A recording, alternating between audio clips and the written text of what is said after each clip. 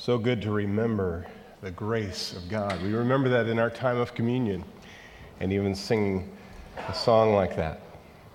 The grace that brought me to the fold of God. So glad you could be here on this beautiful wintry morning. You don't have to love winter to enjoy the beauty of a morning like this, right? Anybody? You're sick of it already, aren't you? Spring's coming. It'll be here. My name is Mark. I serve as one of the pastors here, and if we haven't met, I look forward to meeting you. So glad you could be here with us. We're in the book of Acts, so I encourage you to turn there or turn on your device and be ready. We'll be in Acts 18 shortly. Last week we saw the apostle in the city of Athens. We saw there where the Spirit provoked him to pain as he considered the condition of the city. We saw him being observant of the city, showing no favoritism to who he would share with. We saw him being kind and conciliatory as he shared. We saw that he was direct and that he called for a response to the gospel. The response there was that some mocked, some stalled, and some believed. Simple fact is, even when the truth is presented, not all will respond, will they? The issues of Athens are really no different than the ones present today. People work diligently to cover all the bases of faith in hopes of being right about something. And sadly, it often results in idolatry and confusion. The words again of Morgan that were very heavy toward Christians and about our feeling toward the unbelievers. He said, "Where are the Christian men and women of the city? We shall find them and know them by the paroxysm of their unrest. If there be no paroxysm, no force, no agony, no heartbreak, no sacrifice, they are not Christians." Again, a heavy, heavy phrase. We who know Christ should be so thankful about the truth that we should be generous in sharing it. Are you pained when you see those who are lost? People in our world today are lost and confused. They need to know the truth of Jesus Christ. I've entitled today's message, Not Forsaken. Growing up in the home that I did, I had the opportunity to observe my father in many circumstances. My father was a pastor as well, and pastor kids often get a chance to look behind the curtain, if you will. And I was grateful for the authenticity of my father's faith, the godly lifestyle that he led. His words and behavior aligned quite nicely. He genuinely lived out what he preached or tried to. And that's probably what I'm most thankful for when I think about him. He did have his moments, like all of us do. His moments of frustration, his moments of being upset. My 4 brothers and I made sure of that. As I look back on it now, I see that there were times when my father was worn down. As I look back, there was times when there was no spring in his step. Smiles were forced and maybe somewhat rare at times. He had blood pressure issues. Sometimes he was physically present, but his mind was somewhere else. An examination of today's text, I followed my standard patterns of study and trying to discern important things like the flow of the narrative, the author's original intent, the key verses, and so on. And the passage looks similar in many respects to the ones that we've looked at in Acts prior. But it clearly presents something different than what we've been seeing. Anytime we have the Lord's words directly, it certainly points us to the emphasis. I want to suggest to you today that a big idea we'll see in this passage is that we see once again how the Lord ministers through his servants, but we'll also notice him ministering to his servants. Look with me now at Acts chapter 18, verses 1 through 8 for a start. After this, Paul left Athens and went to Corinth. And he found a Jew named Aquila, a native of Pontus, recently come to Italy with his wife Priscilla, because Claudius had commanded all the Jews to leave Rome. And he went to see them, and because he was of the same trade, he stayed with them and worked, for they were tent makers by trade. And he reasoned in the synagogue every Sabbath and tried to persuade Jews and Greeks. And when Silas and Timothy arrived from Macedonia, Paul was occupied with the word, testifying to the Jews that the Christ was Jesus. And when they opposed and reviled him, he shook out his garments and said to them, "Your blood be on your own heads. I'm innocent. From now on, I will go to the Gentiles." And he left there and went to the house of a man named Titius Justus, a worshiper of God. His house was next door to the synagogue. Crispus, a ruler of the synagogue, believed in the Lord together with his entire household. And many of the Corinthians, hearing Paul, believed and were baptized. Let's pray together. Father, we commit this time to you, and we thank you for this opportunity we've had to come before you, to worship you, to remember your grace that makes things well with our souls.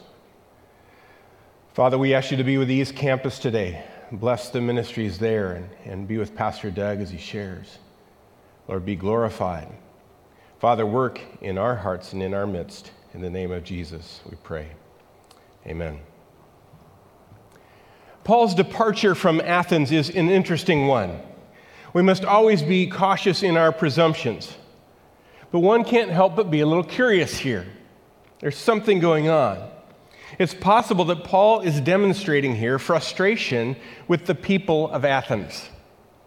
We don't know all the details, but it seems as though he was a little bit eager to leave. You say, where does that thought come from? If we back up into chapter 17, verse 16, it says, "Now while Paul was waiting for them at Athens," he was waiting for Silas and Timothy to come. And the idea must have been that I will meet you in Athens. He says he was waiting for them to come, and that's when all that happened that we reviewed last week. But in verse 5 here in chapter 18, it says, "When Silas and Timothy arrived from Macedonia." Logically, we can conclude that the original plan was for them to join in the work at Athens, but Paul doesn't wait for them. He gets out of there and he goes on to Corinth. It's likely that Silas and Timothy came to Athens and they're asking around, going, has anybody seen this man? His name's Paul.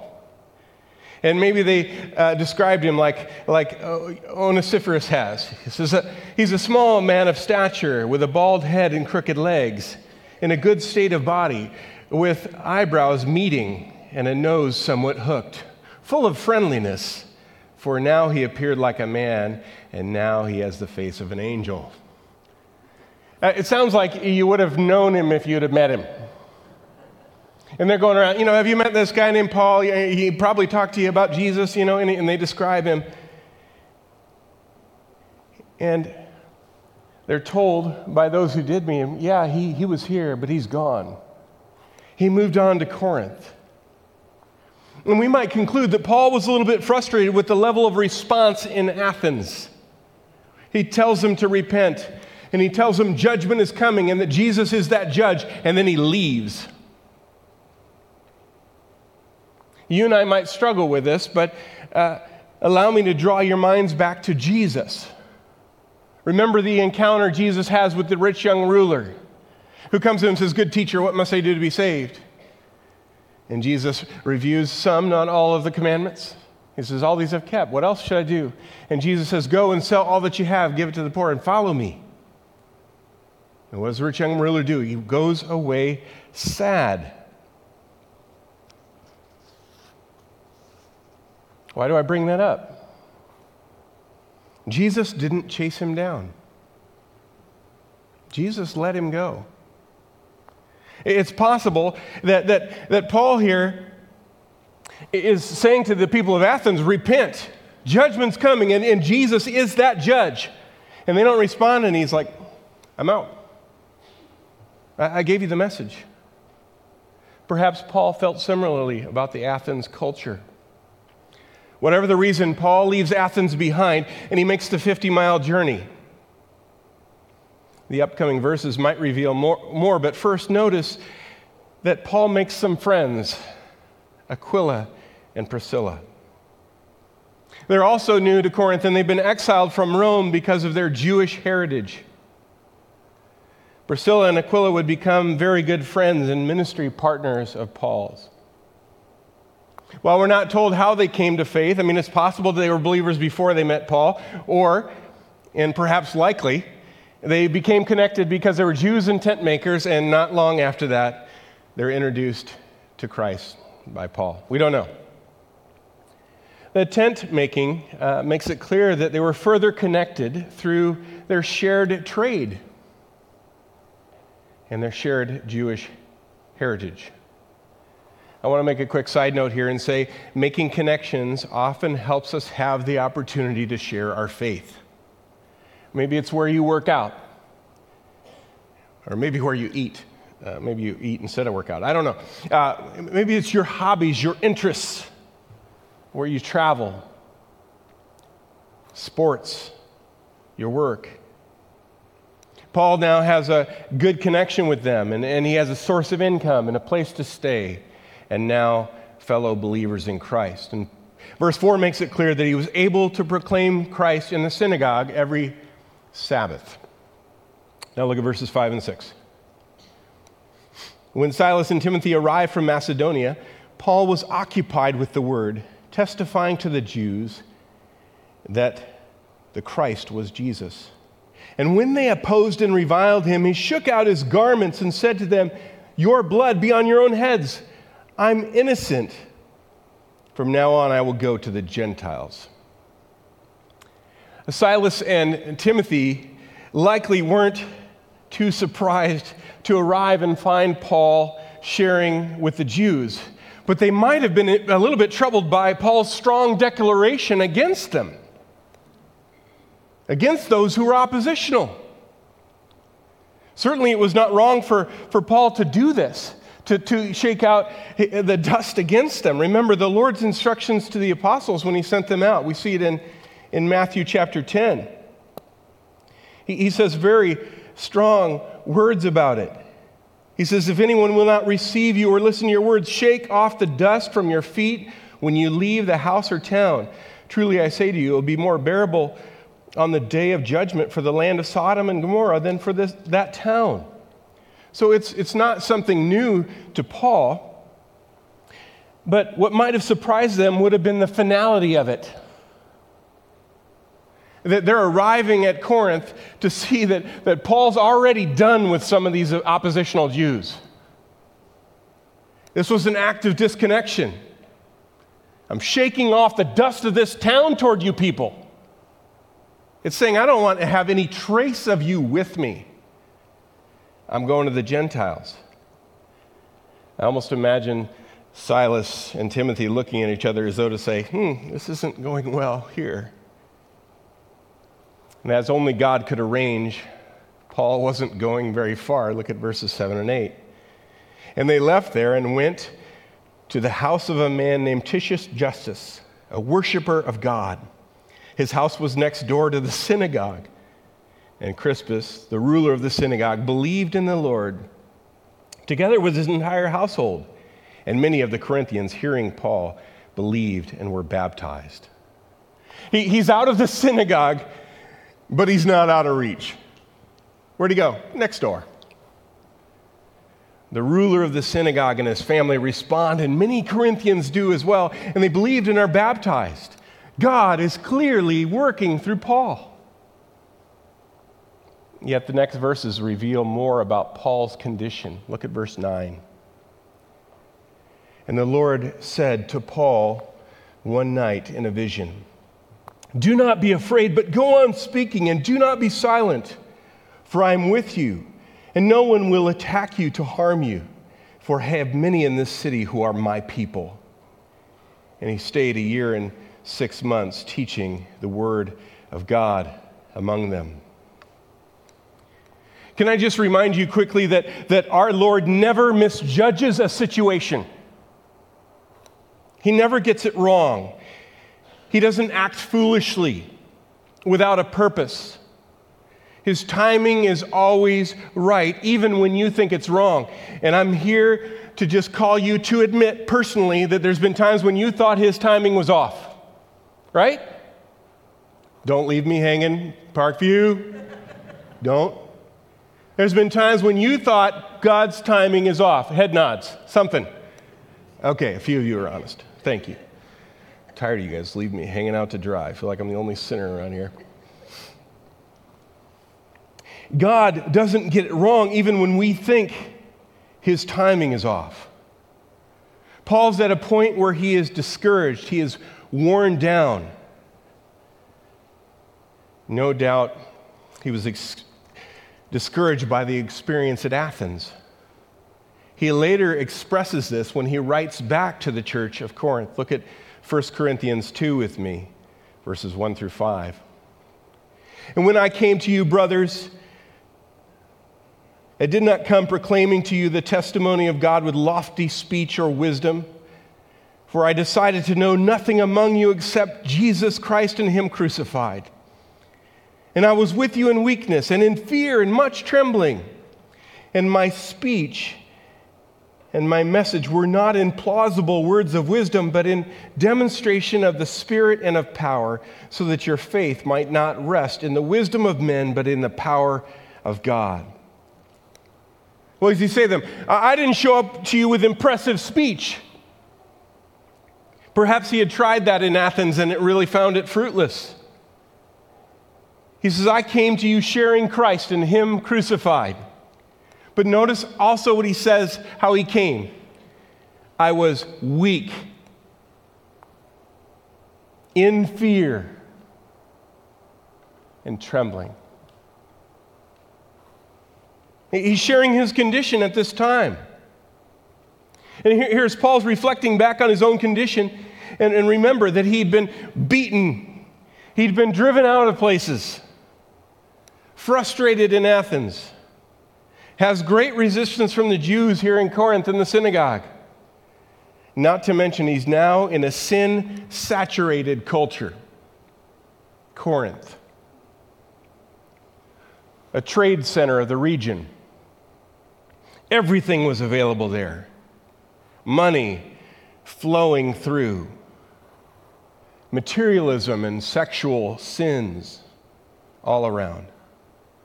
The temple of Aphrodite, within which were 1,000 consecrated temple prostitutes. Homosexuality was prevalent. For centuries, the term Corinthianized carried the meaning of being sexually immoral. Kind of what Paul writes of in the first chapter of Romans, verse 26, where he writes, for this reason God gave them up to dishonorable passions. For their women exchanged natural relations for those that are contrary to nature. And the men likewise gave up natural relations with women and were consumed with passion for one another, men committing shameless acts with men and receiving in themselves the due penalty for their error. By the way, it's not a new thing to move the marker to adjust morality to what we can easily accept. That's what they were doing. I don't like what morality is, so I'm going to just adjust it. I'm going to move the standard to where I can meet the standard. As a teenager, when I got my license, I was always kind of an adrenaline junkie, and I really felt that the speed limits were prohibitive to my joy. I got 3 tickets in one night in one stop. But anyway, it's another story. If I'd had my way, if I'd moved the marker to meet what I want it to, it's a recipe for chaos and disaster. How depressing for Paul to be in this city and know that there's a better way, God's way. And he sees them just doing what they want and living in that way. Add to that the resistance that he's already facing from the Jews. He's likely to be thinking, I know how this goes. I've been here before. They get upset. They drag me around. They accuse me. And I'm beaten and left for dead. It's likely here that Paul's worrying about things before they're actually a concern. Any of you ever done that? Worry about something before it's even a reality? You get so convinced that trouble is coming long before it does? And you add trials to your trials. You create your own trials because you're worrying. I won't force you to raise your hands or nod your head because I know you do. The Paul we encounter here is tired, he's discouraged, he's alone, and he's fearful. And who could blame him? But God knows. God sees. And God responds. He responds in a vision. He says, listen, do not be afraid. It's all good, Paul. The Lord loves Paul enough to encourage him. 1 John says there's no fear in love, but perfect love drives out fear. The Lord loves Paul. So the Lord sends him a word through a vision. Just a little bit ago, we sang the song, One Word. Things change on God's authority. And the word now comes to Paul saying, listen, it's okay. Don't be afraid. Be courageous. Keep speaking up. Don't stop. Why? Because I'm with you. I am with you. Sometimes we just need to know that we're not alone. That the Lord puts supportive people in our lives. And look, that's what's happening. The Lord puts supportive people back in Paul's life and then reminds him that he's with them. Remember the words that Jesus gave as he gave the Great Commission. Go therefore and make disciples, right? But he goes on, he says, and behold, I am with you.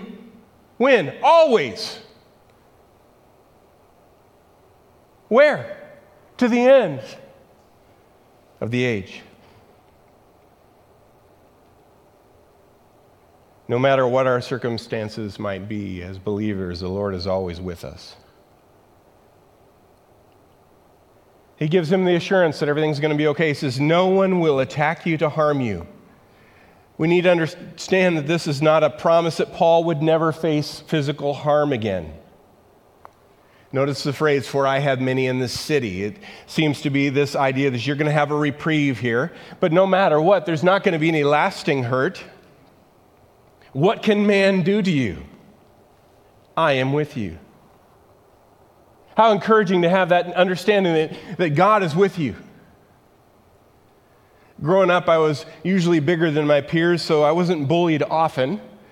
But there was a little stretch where, walking home from school, some older kids decided to have fun with me. My mother had made me a bag to carry my books in, and these older boys seemed to find that funny. And I remember that they were making fun of it, and then at one point they came and took it from me and twirled around and threw it like a discus. And about the second or third time my brothers heard of this happening, I was walking home, and I was not supposed to be anywhere near those guys. They always wanted me away from them. But I chose to walk near them because I saw in the distance my brothers. My brothers really felt like they were the only ones that had the right to pick on me. So they stepped in, and no blood was shed, but never again did those boys mess with me because my brothers had my back. Paul knew how wonderful and powerful his Lord was. And now he was reminded by the Lord, I'm with you. I'm right there with you. That by itself would be enough to help him not feel alone, but God had more in mind for Paul. He also sent friends. Priscilla and Aquila now are in his life. No doubt it was hard for them to have to leave their home in Rome. I mean, they were exiled, but God had a purpose in it, and one of that purposes was to be an encouragement to Paul. It allowed Paul to have a little break to even focus in on tent making. Candidly speaking, as a pastor, I have planned my escape from ministry more times than I want to count. I have. In my mind, I've made a plan. I've made an exit. I've fantasized about it. It made it incredible in my mind of this is what I'm going to do. I'm going to get out of this, and these are the options that I have. And in the past, I've been able to build it up in my mind. But John 6, in the words that Jesus asked when he said, are you going to leave me too? Do you remember that? Late in the chapter? And the response was, where else would we go? You have the words of life. You, Jesus, have the words of life. Where can I go from you? We all need rest. We all need Sabbath. We need to be reminded that God is near us, and we need those friends to come alongside of us. And he also got Silas and Timothy back. They return. And they come and they bring a good report. And in 1 Thessalonians 3, verse 6, we read this. But now that Timothy has come to us from you and has brought us the good news of your faith and love and reported that you always remember us kindly and long to see us as we long to see you. For this reason, brothers, in all our distress and affliction, we have been comforted about you through your faith. For now we live if you are standing fast in the Lord. For what thanksgiving can we return to God for you? For all the joy that we feel for your sake before our God, as we pray most earnestly night and day that we may see you face to face and supply what is lacking in your faith. He gets a good report. Not only are Silas and Timothy back, but they're coming and they're sharing a good report. There's also a financial gift, 2 Corinthians 11:9. And when I was with you and was in need, I did not burden anyone, for the brothers who came from Macedonia supplied my need. So I refrained, and I will refrain from burdening you in any way. What an encouragement. Not to mention, Crispus is added in, the ruler of the synagogue and his family. God allows him to see this empowered ministry taking place. How thrilling for Paul, who deals with the difficulties of the Jews in the synagogues, but then sees the ruler of the synagogue come to faith, and many others believe. And God even uses the Roman proconsul to encourage Paul. Look at verse 12. When Gallio was proconsul of Achaia, the Jews made a united attack on Paul and brought him before the tribunal, saying, "This man is persuading people to worship God contrary to the law." Notice this united attack on Paul. They bring him before the tribunal. And I ask you, was Paul remembering the vision at this time? Questioning how things would turn out? It's interesting, even in their accusations, it speaks of the success of Paul's ministry. This man is persuading people to worship God contrary to the law. Even in their accusation, they're acknowledging that Paul is being used by God to do something. It's interesting here. It speaks of his noticeable impact on the people of Corinth. Encouraging. Of his persuasion, Paul, by his own admission, said he can simply proclaim Christ. He was doing it simply, and yet there was persuasion happening. And note the concern. These Jews only cared because God was effectively using Paul for gospel ministry. They care because he was a threat. Notice the response of Gallio, verse 14. But when Paul was about to open his mouth, Gallio said to the Jews, "If it were a matter of wrongdoing or vicious crime, O Jews, I would have reason to accept your complaint. But since it is a matter of questions about words and names and about your law, see to it yourself. I refuse to be a judge of these things." And he drove them from the tribunal. And they all seized Sosthenes, the ruler of the synagogue, and beat him in front of the tribunal. But Gallio paid no attention to any of this. Certainly, Paul expected to and prepared to give his defense, but that wouldn't be necessary. Gallio would have none of it. He essentially washes his hands of it, almost like Pilate did before crucifying Jesus. Can you imagine just how frustrated and irritated and even embarrassed these Jews must have been? Then it gets worse for them. Likely these Hellenistic Greeks who are there take matters into their own hands against the Jews, and they beat Sosthenes, the ruler of the synagogue. Paul is spared and is safe, yet likely his greatest rival is physically beaten. Interestingly, it's possible that Sosthenes later comes to faith. If you read 1 Corinthians 1:1, it says, "Paul, called by the will of God to be an apostle of Christ Jesus, and our brother Sosthenes." We don't know for sure. We don't know if it's the same one. We can't be convinced of it.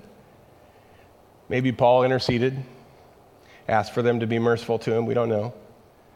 Maybe he came later to him out of concern. Knowing the heart of Paul, I'm sure he would have rather seen the man come to faith than be beaten. We can only speculate. But what we can be sure of here is God's love and care for his own. Certainly, Paul was refreshed and encouraged by the sequence of events that the Lord had in mind for him. The Lord knew Paul's limits, and can I assure you that he knows yours and mine as well. His timing is never wrong, and he's working in ways that you may not even be aware of.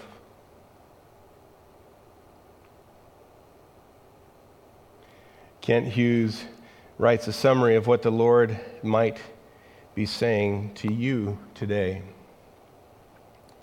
Do not be afraid. Stop borrowing trouble. Look to me. I love you. Keep ministering, keep caring, keep speaking my name. Inactivity will only imprison your fears. Believe that I am with you and will give you all the protection you need. Believe that life will bear fruit. I promise. What an encouragement. A God who will never leave us or forsake us. You in Christ are not forsaken. May you leave here today just encouraged by that. And even if you're in a season of trials or you're struggling, have you ever considered what value there is in our trials? I mean, certainly we have what we read in the book of James about it, but what about the value of learning and being reminded of just how much we need God? Do you realize that when things go smooth and there's no issues, no problems, it's really easy to forget about God?